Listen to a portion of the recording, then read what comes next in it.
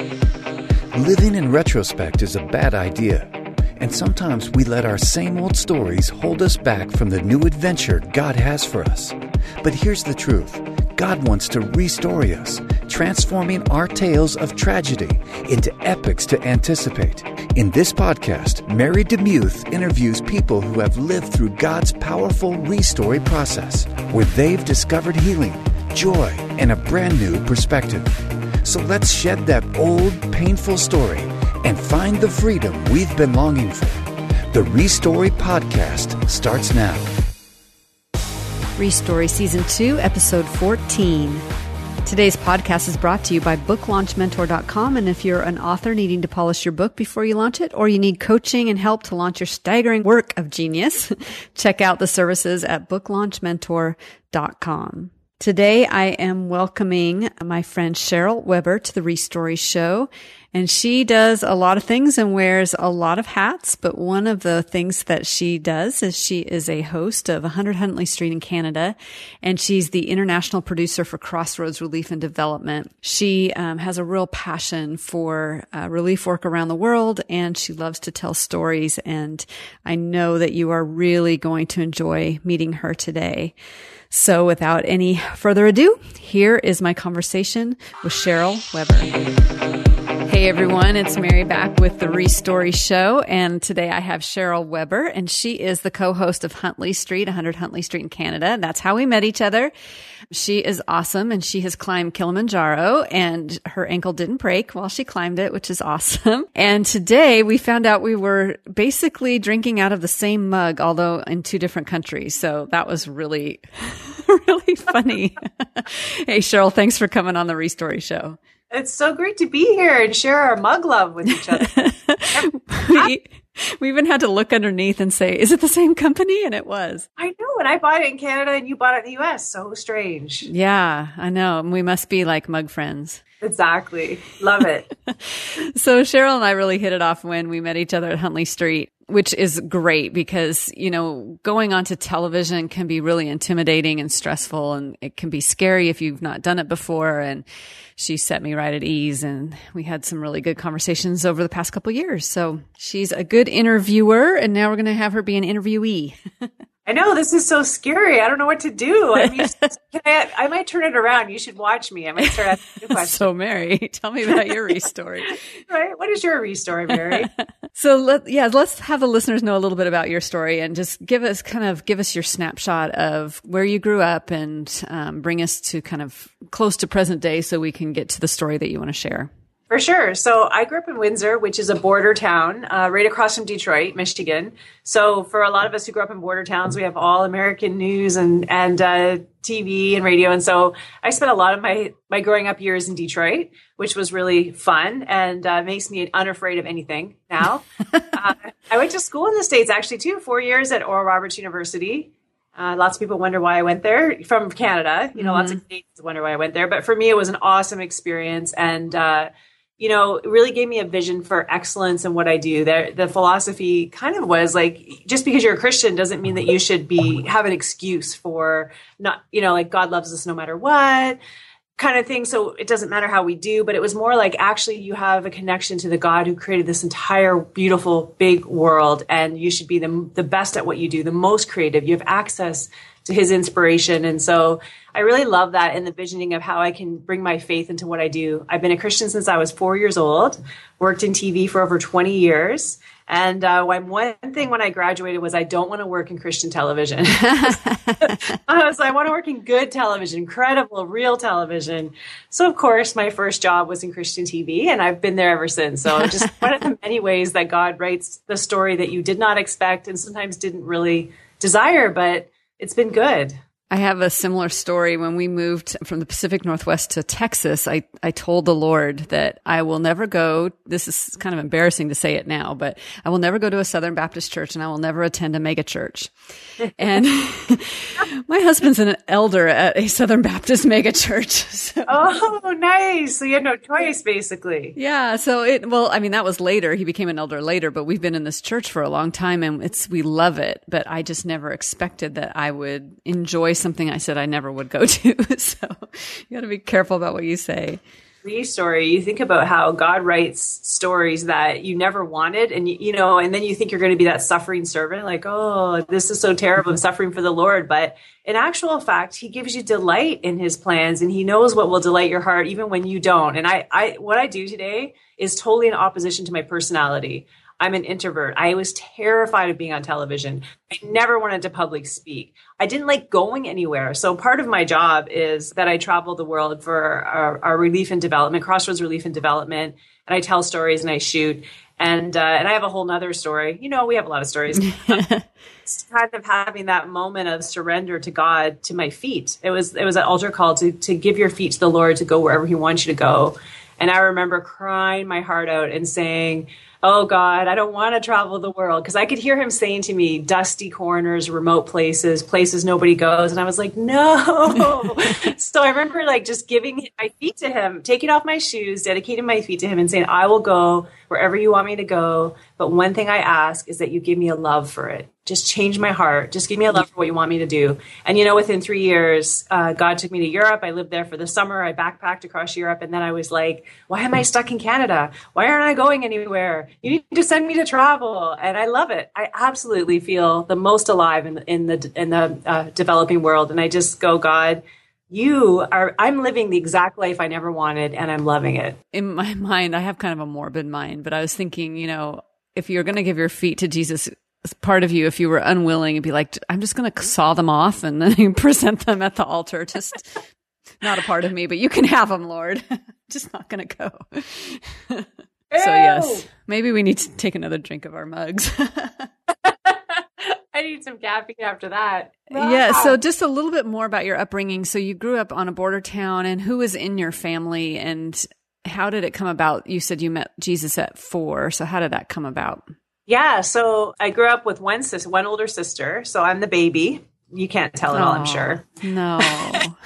And my mom was a Christian in a kind of a more historic church, but she wasn't really discipled. So even though she had a faith in God and it was very real to her, like she heard from God, she didn't really know how to live it anymore. And she married my dad, who was Lutheran. He was an elder, but he didn't have a personal relationship with God himself. He just thought, if I just live a good life on Sundays, and then I'll just go to heaven. And so they got married. They have an incredible story of God showing up at their wedding. That's for another time. But they had this, my mom prayed for my dad for years to know God personally. And she gave him a Bible for one Christmas. He started reading it like crazy. And he loved war stories. And he got to that verse that said that it's not by works that you're saved, but by faith. And he thought that's got to be wrong. And he looked it up in every translation he could find. And he was like, what? This is crazy. So my dad became a Christian. My parents really got on fire for God. And I noticed such a huge change in their lives. I was kind of like, I want what you have. I see something different about you. This is at 4. And of course, you want to be part of it too. You want to be part of whatever your parents are part of. So we got a little circle. We prayed the prayer of salvation, and I literally saw. I had like a vision. I don't know how to say it because I had my eyes closed, so it wasn't like an open vision or anything crazy. But I just saw this swirling ball of colors go into my stomach, and then I warm all over, and I wanted to sing "Jesus Loves Me." So that was the beginning of my spiritual journey. But I didn't always walk on the straight and narrow. I think I had to figure some things out for myself. But God was always real to me. I just had that sense of him being real and his voice. And so, yeah, even when I wasn't living it as a teenager, I knew he was there. That's awesome. And then, but you ended up at ORU, so you must have had some sort of kind of recommitment or something before you went off. I don't know if there's any prodigals out there that can relate to this, but when you're young, it's like I knew God was real. And my whole life, people had prayed over me and said, you have a calling on your life, So I always knew that. But I guess you feel like you can kind of mess around with the present, but I didn't want to mess around with the big story. The big story of my life I wanted to happen, but I wanted to experiment and see, if people, like, for example, I wanted to see if people in the world were having as much fun as they look like they were having, for example. Yeah, yeah. You know what? I found out that they are. I mean, if sin wasn't fun, it wouldn't be a temptation. Like, they actually are having a lot of fun. But at the end of the day, it's pretty empty. And I think the biggest thing for me was not feeling distant from God, feeling that wall. And I couldn't cope with that. It was such a dark, I was in such a dark place. I just missed the light and his love so much when I cut him out, and I would hear him calling me back. So when it came to ORU, my parents got me to go there for a college weekend to just check it out, And when I was there, I had such a sense, this is where God wants me to go. And I wasn't going to miss out on the big thing. I was in a relationship with a non-Christian boyfriend, and I couldn't give him up. So I couldn't go back to God, blah, blah, blah. And so I just said, no, I have to go, and he's like, what? You're going to go to Oklahoma? Like, what? And I was not happy, but I went. And then ironically, while I was there, my boss, I had some financial aid to work. And my boss was a marriage counselor, and he started messing into my life, asking me the questions I didn't want to face. And so within 3 months, I think I broke up with my boyfriend and really could pursue God, really had the freedom at that point. Because sometimes you're in a relationship, or you're in something that precludes you, or you feel precludes you from following him. So I'll tell you, that was the prayers of my parents too. They had everyone praying that I would not stay with. So yeah. Amazing. And probably at the time you're like, quit praying. But I know, I know that God has said to me, like, you don't know where you'd be today if it weren't for the prayers of your parents. And so I'm so thankful. And for every praying parent out there, man, I tell you, prayer works. And I put myself in crazy situations and never had one bad thing happen, which should have. Like, being in places in Detroit at 5 a.m. that are so dangerous, and nothing. And I know that was the grace of God. I didn't deserve it, but I'm so grateful, and grateful to my parents. Yes, that's amazing. So as I talked to you about this podcast, I said there might be a story that comes to mind, and you said there was. And so what story would you like to share today with our listeners? Yeah, I want to share a story about kind of a difficult season of my life, because when I think about your beautiful theme of re-story, how God takes the darkest places of our lives and rewrites them into something beautiful, I thought of this story, and it's a tough story for me because I grew up in a faith tradition that didn't have any grid for suffering. So my belief was growing up is that I would be rich. So I had planned my couple luxury cars that I would own. It really hasn't happened yet, quite that way, Mary. Perhaps I need to stop working in ministry. Loving that hatchback. Yeah, exactly. I have a hole in my bumper right now. And I just thought I would always be healthy, and I would always be financially blessed. And these are the promises of God. And so I really had no grid for suffering. And I was at a church service, and I heard this man speak, who was one of those people who talked to God every day, like really had that kind of relationship where they heard God. And everything he was saying was so fresh. I don't know how else to say it. It was so fresh. And some of it offended my worldview. Like, I didn't totally agree because of my theology and the way that he talked. And I thought to myself, I don't know God, and I don't think I know anybody who does. And so I prayed a dangerous prayer. You know those dangerous prayers, Mary? I do. Do them anymore. Because I said to God, I said, I want to know you as you are, not as I think that you are, not as I'm comfortable with you being, not as I've been taught that you are, and not as I want you to be, but I actually want to know you as you are. And I was so passionate. I don't think there was a time in my life where I was more committed to God than during that season, or passionate about him. And what happened after that is that I lost everything. Literally, I lost everything. And I remember saying to God, when I said to you, like, I give you everything, I meant that, like, hypothetically. I didn't actually figuratively, right? Because we do that. We get caught lost in worship or singing, and we're like, "Oh God, I give you everything." And he goes, "Okay, I'm calling that in. I'm taking everything." Mm-hmm. And for me, that was a really tough time, because in my theology, I had no understanding of a God who could take everything. And in a way, that theology that I had made life very safe. If I do this, then God has to do that. If I give 10%, I would think I was giving 30%, then God will surely bless me financially. Nothing bad will ever happen to me. And if I have faith, then I will always be healthy. And, I broke my ankle. I lost my job. I ended up having to move out of my house with my roommate, who was being physically abused by her boyfriend who lived next door. We were in ministry together, so I had to resign from our ministry together. My car died. And then I remember God dealing with my heart about giving my roommate my cats. And I was just like, you've taken everything. You take my cat? Like, like every last drop of blood from my body. And so it was a hard time for me to understand that God loved me, because I didn't have a grid for a God who loved me and would cause that much pain in my life.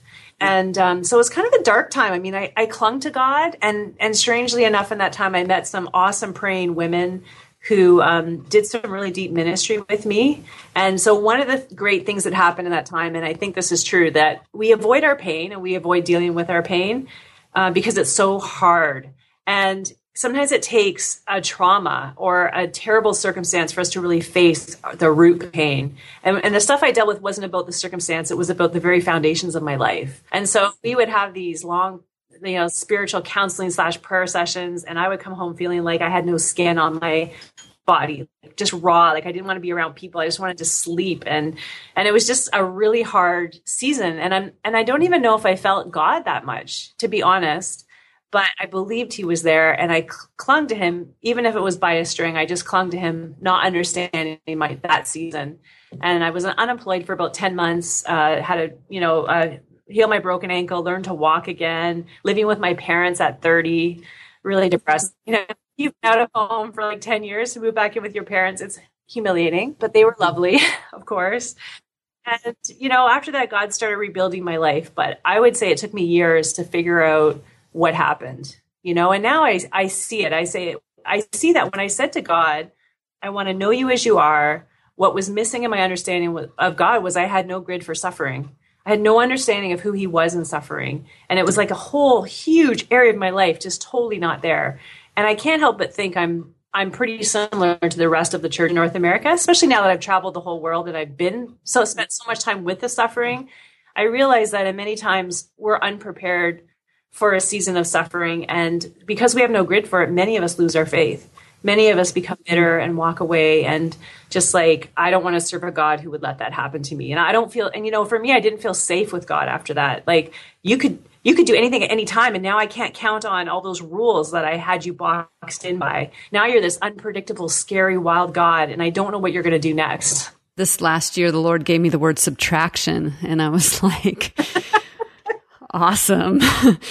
I really wanted like multiplication or addition or anything but takeaway. So I have been walking through that season, and you're right. I mean, when you're stripped away from things that were, you realize where you were placing your security in all the decorations of your life or all the constructs of your life. And you realize how little you've been relying on the Lord. And I think too, like it reminds me of going overseas to Ghana and talking to a friend of mine who said, for 10 years, I didn't know when my next meal was coming, breakfast, lunch, or dinner. Like for 10 years, he didn't know. And he had to pray every day that God would provide his daily bread. And we in the North American church typically don't understand that. We don't understand what it's like to fully rely on God's provision for food. We just don't. And so deprivation and suffering helps us to understand the suffering servant. And so as you went through that, I'm sure that you had flashes of recognition about what Jesus went through, or did it give you a kinship with him as you suffered?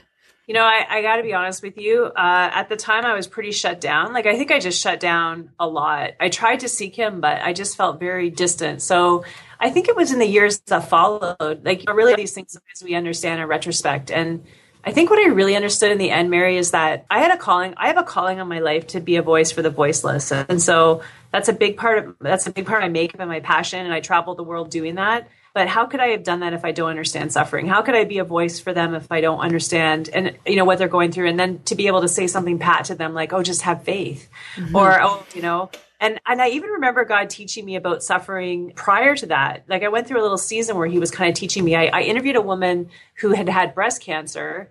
And she believed God for healing, and she was healed, but she didn't know it. And she went in for her surgery, and they were going to do a mastectomy or a lumpectomy, and they started looking for the cancer, and they couldn't find it, but they kept digging and digging and digging. And so she said, finally they shut me back up, and I was healed, and it was great, but my breast is still mangled. I still have all these scars. And so me, from my faith perspective, said, oh, just believe God, he'll heal your scars. And when I said it, I felt the spirit within me go, like this, like that's wrong. I don't know if you ever feel that way where you're saying something and your spirit inside is not witnessing.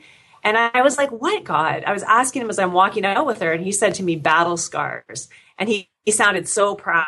And I was like, what does that mean? And so a few weeks later, I was screening an interview because I produce television. So I was looking at an interview of these people giving their testimony that are Canadian icons. They've traveled from coast to coast and in the Arctic, done tons of work. And I saw tire tracks down their face and down their whole body. And I was like, what is that, God? Like, what are these tire tracks? And he said, it's the price they've paid to travel this country preaching my gospel. And he sounded so proud. And he said to me, battle scar. And I was like, oh, okay, I think I'm getting this. Like, you actually see it as an honorable thing. And so the third thing that happened is my pastor came up to me. We were just chatting about something. I can't remember. And out of the blue, literally not connected to what we're saying, he says to me, the wounds that I have suffered in ministry are like sergeant stripes on my shoulders in the spirit. And I was like, wow, like, oh my gosh, like, this is so weird. All this stuff is happening to me. And so I said to God, okay, what's the difference between a war wound and a battle scar? And he said, a war wound is a wound that hasn't healed. A battle scar is a wound that's healed but's left its mark. And, I look at you, Mary, and like all the suffering that you've gone through personally, how you're using it to heal so many other people. But you are healed. You're healed. You're a healed wounded person. I don't know how to say it. And it's like those scars on your life, they've left a mark on you, but God's using it for good. And I think that's what God was trying to show me is like these hard seasons, He wants us to pursue healing, not to stay wounded and oozing out on everybody we've met. He wants you to be healed, but it's so that you can heal others. And I think in particular, you have a specific grace for somebody who's like, I know that I have a specific grace for someone who's suffering because I know what it's like. And I know that he had to teach me that because I couldn't do what I do now with any spiritual credibility or any kind of authority or any kind of compassion truly without suffering. I wouldn't volunteer for it though, Mary. I got to tell you. No, it's hard. I'm thankful for what I have from it, but I don't really enjoy it. Well, and it says for the joy set before him, he endured the cross, despising the shame. And so he didn't relish. He cried and didn't want it and said, but not your will, but, not my will, but yours. And he also has those scars. So I always kind of wondered about, the fact that you would think that in his resurrected body, in Jesus's resurrected body, that those scars would be gone, but he has those as well. So when we have them, we're more like him. I love that. You're right. He showed the scars on his hands. They were still there. We live in a culture that pursues youth and beauty. And so we don't value the scars. Many other cultures, value the elderly and the wisdom that comes from them. And they don't try to make them look young, or they see them as something to be honored, for what they've learned. And I think in our culture, we need to realize that the scars that we carry from whatever we've been through can be something beautiful in God's eyes, and that he sees it as something to be proud of, because we're warriors in a battle against darkness, and we do sustain wounds, but God heals them, and then he's proud of us because we are tested in battle. And that was such a life-changing revelation for me. He's taken years and so many other instances in the developing world where he's talked to me about his view on suffering, and it's so different than anything I ever, not only what I was brought up in, but really what I could understand or imagine. He's proud of us. He is. And we're most like him when we're healing and bringing healing to others. And yeah, you're right. I think we do need to be a little more proud. And I resonate with what you say. I've really struggled lately with this idea of the idealization of youth. And even in the church today, I'm seeing it in North America, so that even in Canada as well, it's like all the leaders are below 30. And for the first time, because now I'm not in my 30s and I'm in my 40s. And first time I was like, I don't know if I want a pastor that's super young. Like, I don't know if they have the experience of walking through the trenches. They might be flashy and they have some, energy, which is awesome. And I appreciate that. But I also kind of I feel like we've left behind the greater wisdom and for the chasing of youth. Maybe I've said that just because I'm not youthful anymore. But no, hey, I'm a woman in my 40s on television, so I know that pressure, and I have to give myself God's perspective all the time about it, or else you can just compare and disqualify. And as women, women, we are the first to disqualify ourselves. Nobody else has to step up to the plate. We already have our list of all the reasons that we're not worthy. And so I think I have to just say to myself, you know what, this is about what God wants to say through me and God wants to do. And I can't control, if at some point they say, okay, old bag, get off TV. I'm not really, I don't think I'm that old yet, but I do understand that that's the reality for women in this media driven culture, and I just have to trust to God that he's going to write my story, and he is. He's already written a better story than I ever could have written myself or imagined. And just focus on the message, because I think the enemy gets us distracted by looking at ourselves and how we look. And we're not, there's always somebody better than you, better looking and better speaking and whatever, wealthier and wiser and more profound, whatever it is that we want to compare, and we do. But at the end of the day, only one person can do what you are called to do. And we just have to focus on that and push the rest away and say, no, I'm not going to get distracted by all these comparisons and all these disqualifications. And why is the enemy working so hard anyway, Mary, at that? Because God has placed something in us that is of value, that is so worth something. And we just can't get distracted. And I tell it to my guests all the time, because, people are scared about being on TV. All your insecurities come to the forefront. And it's like, no, what does God want to say? And when you focus on that, everything else goes away. Who are the people that are watching right now, that need to hear this? I remember my first radio interview ever, and I was in France at the time. And so it was late at night, so the time difference. And I was so nervous. I was really stressed out. And my first book had released back in the mid 2000s. And finally, I just kind of took a deep breath, and I was like, you know what? This is not about me. I'm going to just think about the person on the other end and what they need, and how I can be a blessing to some random person in the middle of the United States who needs to know that they're loved. And that completely took away my fear, and I suddenly saw it as a huge privilege. And so, I don't know how that can apply to, all of us, but I think all of us, when we walk outside our door, we're thinking, oh, am I this? I'm not enough that. I'm not enough this. But instead of thinking what you're not, think about the people out there that desperately need to know that Jesus loves them. And how can you bring that to people, which is a whole different mindset than the insecurity that naturally comes by living in our image-driven world. It's so true. I think the enemy is just so hard at work with disqualification and all the things that we can't do. And I just, I think as leaders too, it's really important that we're honest. I've been pretty honest here, but I feel like it's important because when people see that, we struggle. Like when people see you, Mary, the author of all these books and conference speaker, and we talked about our bios written by marketing people. They sound so amazing, but we're still at home scrubbing the toilet. When people see that God uses you, and yet you still struggle. Sometimes you're still afraid. You're often still insecure, like all those things. It starts taking away your other people's excuses, all their excuses. Oh, hey, I was a prodigal, and yet look, God can still use me. So I've messed up. I've been afraid. I've been insecure, all of that, right? And every one of those things knocks something off someone else's list. People say to me, like, how did you get to where you are? And I say, the only difference is that I said yes. I said yes when I was scared. I said yes when I felt unworthy. I said yes when I didn't feel like I was big enough on the inside to fill the shoes that God was asking me to step into. I just kept saying, God, you're opening the door. You're gonna give me what I need. I'm just gonna say yes. And that's it. We have to wipe away those excuses and stop listening to this culture that is so shallow and yet so hungry for something real. So they pursue the shallow, and yet they're longing for something real. It's a dichotomy that we live with, and we have to serve out the real. We have to be real to start with. We do. And when we do that, we invite others into community. And it's ironic that you said the yes thing, because I'm sensing that yes is 2017's word. So from subtraction to yes. So I'll be saying yes to all sorts of things.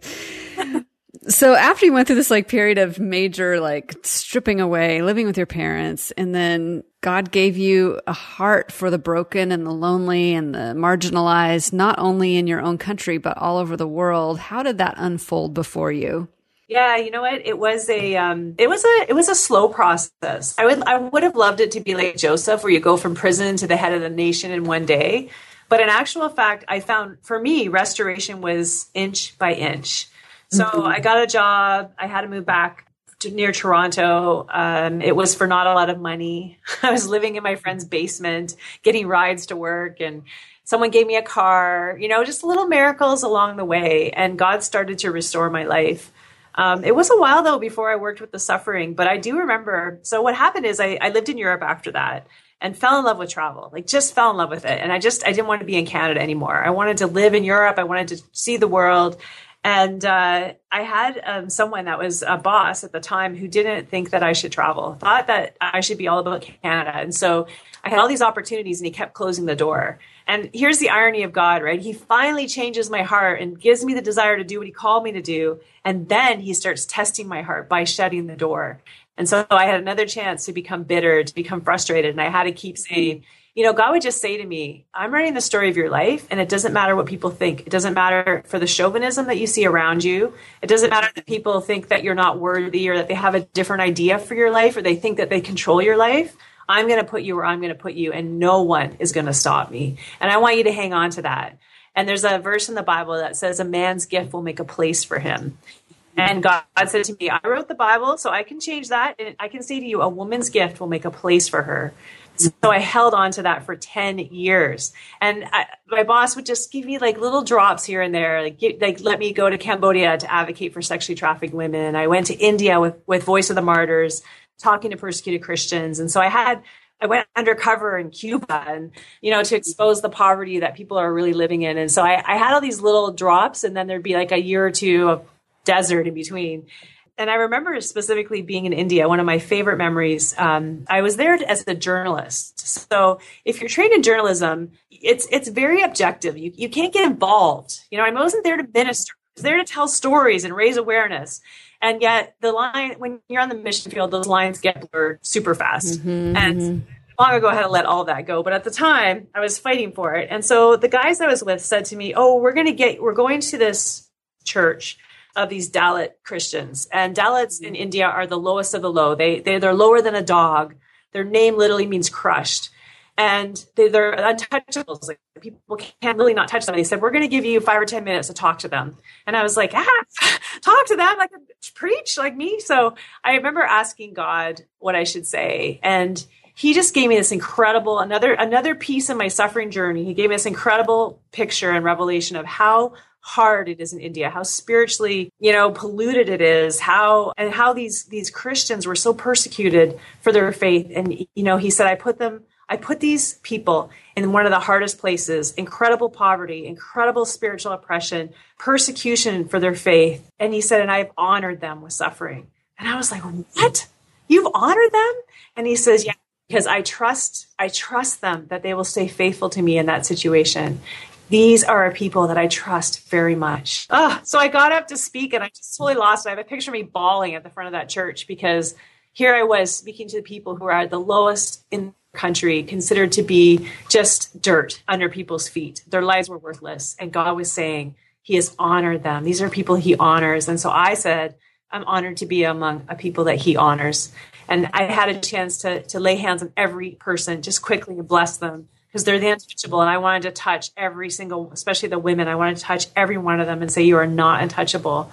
And so, God was just continuing those pieces in me to show me that he sees suffering so differently than we see suffering. And so finally, after 10 years of this, for my global call, a door opened up for me to be the spokesperson for our relief and development work here. And I started traveling literally on a plane every 2 months somewhere in the world. And it was a crazy time initially. And the boss that had been against it the whole time was like, yes, you're the perfect person for this. So, God makes all things beautiful in his time, Mary. And that's the hard thing. It's in his time. Sometimes we try to fulfill the things we know he's saying over our lives out of season, and it doesn't work. And sometimes you just got to wait for his time and trust that the gift he's put in you will make a place for you. And even when people don't believe in you and they try to hold you back and they, it's like everything's against you and you can be blaming the person. But in actual fact, it's God doing a good work in your heart to die to everything, to lay it all down, to trust him with all your heart. And I think that's the theme, really, is trust him with all your heart, even when you don't understand. When I was suffering, I didn't understand. I didn't have any revelation about what was happening. I just held on to him because he was my only hope. Yep. I so agree. And I think as a church in North America, we worship the idol of control. And we also worship the idol of security and safety. And so we try to construct lives that can push out suffering. And so that's why it bewilders us when it happens. And, but we do not realize that the growth comes in that very crucible, which is why I wrote a book called Everything, which is funny because then I can just say, I wrote everything. But, the point of that book was I looked back on my suffering and I was like, what was that all about? And even recent suffering. And then I looked back on my growth. Like if you could track your suffering along a, kind of a growth chart or whatever of highs and lows, you will notice that your greatest growth comes through your greatest suffering. And yet we try to micromanage our lives to avoid it. And then we wonder why we're shallow Christians. Well, it's because we haven't walked in the suffering that's in front of us and engaged with people's lives and all of that. Not that I do that perfectly at all, but I think we're doing ourselves a disservice when we run away from suffering and we try to avoid it at any cost. And control is an illusion anyway, Yeah, I mean, it doesn't exist.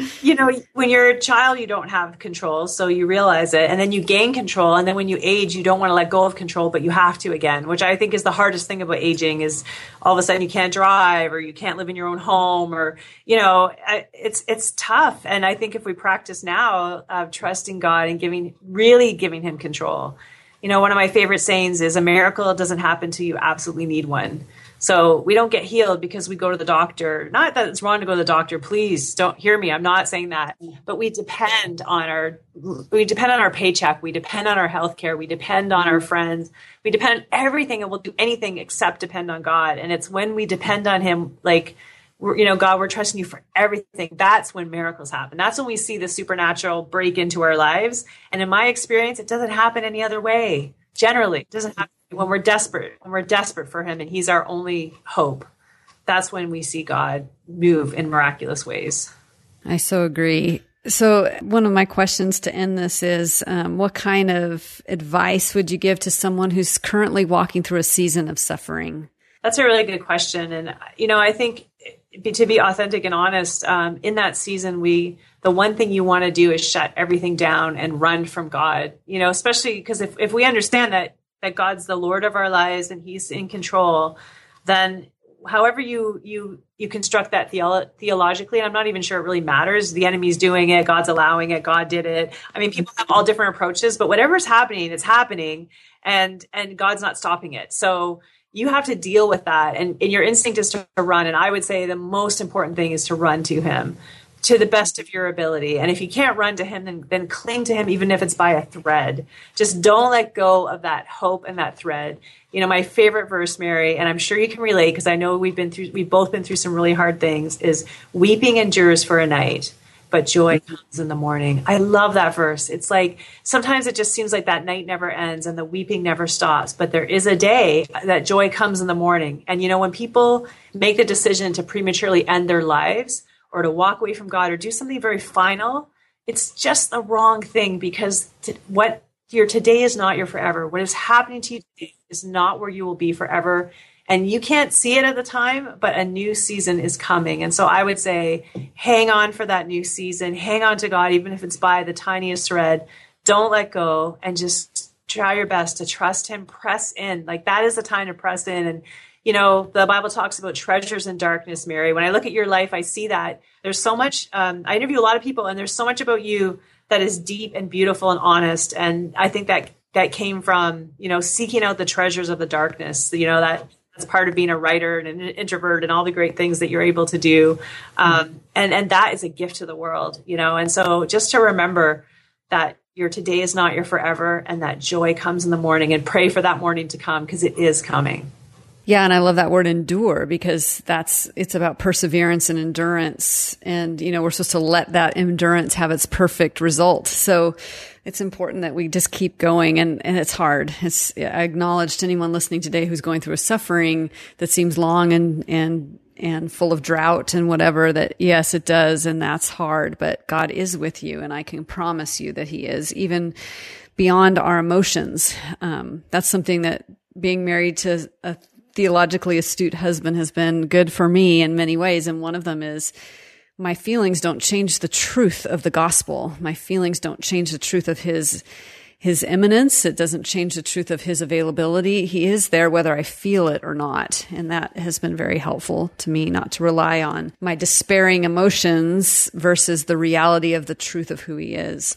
So it's been really good. So in this past year, how has God restoried you? What's been the story he's been working in and through you in this past 365 days? Yeah, well, it's funny. I would say that arc of restoration has taken a long time. This year, full time, I've become the co-host of a national TV show here in Canada, Christian TV show. And it's kind of one of those funny things, Mary, where it's like you've achieved something you never aimed for. So it's kind of surprising. I always saw myself as a journalist and as a person who tells stories around the world and travels, but someone who's in a studio every day, hosting a Christian show. I didn't think I was that girl, to be honest. And yet I'm having so much fun. Again, it's one of those surprises that God has for me. So I kind of see this year as restoration even more, there's just been some great breakthroughs and opportunities that have come up, and that he's given me a gift that I didn't want and that I'm really having fun with. So, just surprises to come. I don't even know. I mean, honestly, I don't even know where we're going anymore. For all those people with a 5-year plan, I am probably the worst person to talk to about it, because it's kind of like, what's the point? He's going to write something that you never expected. And yet every time I say yes and go into the season that I never intended or looked for, I find that it thrills something in me that I didn't even know was there. And so I feel the responsibility of speaking to Canada about God, and I want to make sure I do that so responsibly and represent him well and not fail. But at the same time, I'm so dependent on him every single day. And he's the one who has to do the work. He has to do the work in me that I can reflect out and give me the words and move people's hearts. And so, yeah, it's been restoration year, I think. Part of that restoration. I love that. And I really, the thing that the Lord's been showing me lately has been this open-handedness, like you're talking about, of I struggle as an achiever to want to make things happen. And so then I default to doing nothing. And so there's somewhere in the middle is this like active trust that's supposed to happen. But I think there's something beautiful about kind of surrendering everything and saying, Lord, you direct the path. I cannot force my career to do what I need it to do or what I want it to do or what I think it should do. Or I can't force my life to go in the way it should go or the way I think it should go. It's more, I need to just open my hands and do that. It's this quote I love from Keith Green in one of his songs. He's saying, do your best, pray that it's blessed, and he'll take care of the rest. And I think that kind of shows like we do have responsibility, but we also have responsibility to surrender. And then he kind of shows up on that particular stage. I love it. When I graduated from university, I had a dream of being a reporter, and every step that God took me in my career, and I really would try to follow, listen, where he wants me to go and try to take those steps. And it took me farther and farther away from that. And I became a producer behind the scenes. And I thought, I love this. I don't have to worry about how I look or any of that. I can just produce and be creative. And I got so comfortable. And God took me on a little journey where he got me in a corner so that I would agree to go on television and be a reporter again. and I had died to that dream so many times that by the time I actually got the opportunity, I was hesitant. And I finally did say yes. And I was doing the job for 3 months. And I woke up one morning and I was getting ready for a shoot. And God said to me, you're living your dream. And I didn't realize it, Mary. I had died to it so many times. It was dead like dinner. So dead that when I finally got it, I didn't even know it. And he had to tell me, you're living your dream. Hello. Oh my gosh, this was my dream. But it was dead. It was gone. And I think there is a process in that death where when you die to your dreams, even when they're his dreams for you, but you own them and you want to make them happen and you want to, then you get protective, then you get competitive, then you get threatened and destroyed when people don't believe you. And there's this whole drama that goes with it, right? But when you let it go, really let it go, then when it happens, it's God's thing. He owns it. He has to protect it. He has to make it happen. He has to give you what you need. It's a whole other way of living. And I think it's actually more peaceful. and it's less insecure in a weird way. And also, you know that you didn't earn it. Like, it's totally God. You know what I mean? This is his thing. It's totally him. And I think that's what he wanted. I think that's why he pretty much beat it to death. And that would be my advice, for people that have dreams, give them back to him, because we start to own it and then we feel like we got to make it happen. And then a lot of yucky stuff happens in the middle of that. A lot of really yucky stuff. I hear you. I think too, I've seen it in the US, and maybe you've seen it in Canada, maybe not as much, but in the Christian celebrity realm, where when you get success early and quickly and you get everything you always wanted, I'm seeing people crash and burn in their 30s and 40s because they didn't have any sort of character to back up, the stage that they were on. And so I've had to go back to the Lord so many times and just thank him for not giving me fame, and thank him for being small and for not being, a household name or whatever. Because there were times in my insecurity that I felt like that would make me full, that would fill me up. And I'm so desperately grateful that none of that happened, and that he allowed me to slowly build a career where I could have hopefully the integrity to bear the weight of whatever platform comes my way. So I think we have to be careful what we wish for. I guess that's what I want to say. What if you had gotten your dreams right away? What if I had been a bestseller coming out of the gate? It would not have been God's best for me personally. You have so much beauty in you and authenticity and treasure. I would say that I'm thankful for the journey that God has you on, and I know he's not going to waste it. And, the thing about celebrity is it's fleeting. And if you buy into it, and I hate to say it, but people are fickle, and I'm sure nobody listening is, but I'm just saying, by our nature, we love you one day. Think about Obama, people loved him with a passion. The whole globe loved him. And now people will hate him with the same passion, or disappointed in him. And it's like, you can't count on that. That's not real. And I think for me, God said to me this summer, actually, he made me laugh because, you have those conversations where he says that he knows you so well that it's kind of cute and it makes you laugh. Like when you're in love, those moments. He said to me, for most people, not being on a stage or not being on television would be the sacrifice that they would make for me. He said, but people won't believe you. But for you, Cheryl, the sacrifice you make is doing those things. It's been it's hard for me as an introvert to do this life, but at the same time, I don't know. He's just so faithful, but I really try not to buy into any of it because tomorrow I could be working at McDonald's, and that's good too, because there's lots of ministry opportunities there, and all of life is in seasons, right? You have a season where you flare like the sun, and you have a season where you're invisible and toilets and serving your children, and all God's in every single one of those seasons, and they're beautiful. I agree. And I just thank you so much for sharing your wisdom and your story. And it's just been such a refreshing episode. And I know that the listeners are going to be so excited. I'm thinking of a friend of mine in particular who's a missionary, and she listens faithfully to these podcasts, but I just happen to know this one's really going to bless her. So thank you so much for coming on the Restory Show. Thank you. I love talking with you, Mary. I love your heart, and just keep shining for Jesus. Seriously, you're awesome. Awesome. Thank you. Thanks for listening to the Restory Show. Do you mind if I pray for you? Lord Jesus, thank you that you are developing in all of us a theology of suffering, that even through the hardest times that we go through, you are with us, even when we don't feel like it. And I'm just so grateful for that, and for Cheryl's story today about how you took her from the darkest places and brought her out back into the light. Thank you that she wants to wholeheartedly serve you, and I pray that for my listeners as well today, that we would pray some of those dangerous prayers about, Lord, show me who you are, not how I think you should be or how I've learned in the past or what people have told me about you, but do anything that it takes to show me who you are. And what a scary thing to pray, Lord, but we do just want to know you as you are, and we want to be followers of you, no matter where that takes us. And sometimes, Lord, that does take us into suffering places. So for those who are listening today who are suffering, I pray you give them a 20,000 foot perspective on what that suffering means, and give us a glimpse of how you are working that to will and to work for your good pleasure. I'm just so thankful that nothing is wasted in the kingdom, and our suffering is certainly not one of those things wasted. So give us that perspective today and help us to persevere in those situations where it doesn't seem like we're ever going to get through. Thank you that the truth is you are always with us, even despite our emotions and how we feel or loneliness that we might feel right now. So I just thank you, Lord, for seeing us and loving us, and just give us a special extra dose of your presence today. In Jesus' name, amen.